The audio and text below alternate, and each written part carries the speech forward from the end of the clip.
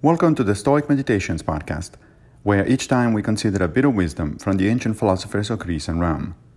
I am Massimo Pigliucci, a professor of philosophy at the City College of New York, and I will guide you through this reading. In episode 442, season 3, we reflect on Cicero in Academica 111. Zeno thought it absolutely impossible for anything to be produced from that nature which was destitute of body.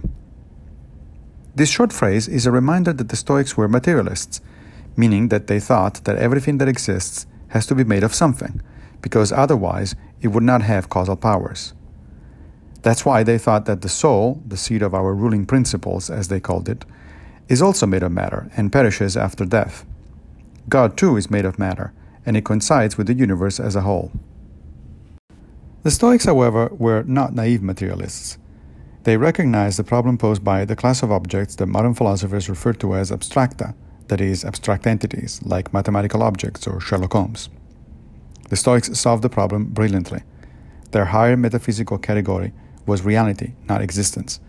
Reality is then comprised of two kinds of things: those that exist and are therefore made of matter and have causal powers, and those that subsist, which are abstract, do not have causal powers, and require a material basis in order to manifest themselves.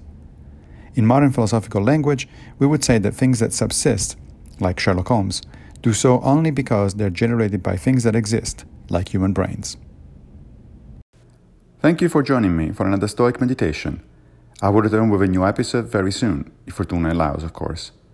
If you like this podcast, please consider supporting it by opening your browser and going to anchor.fm/Stoic Meditations.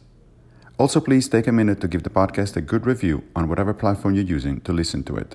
Thank you.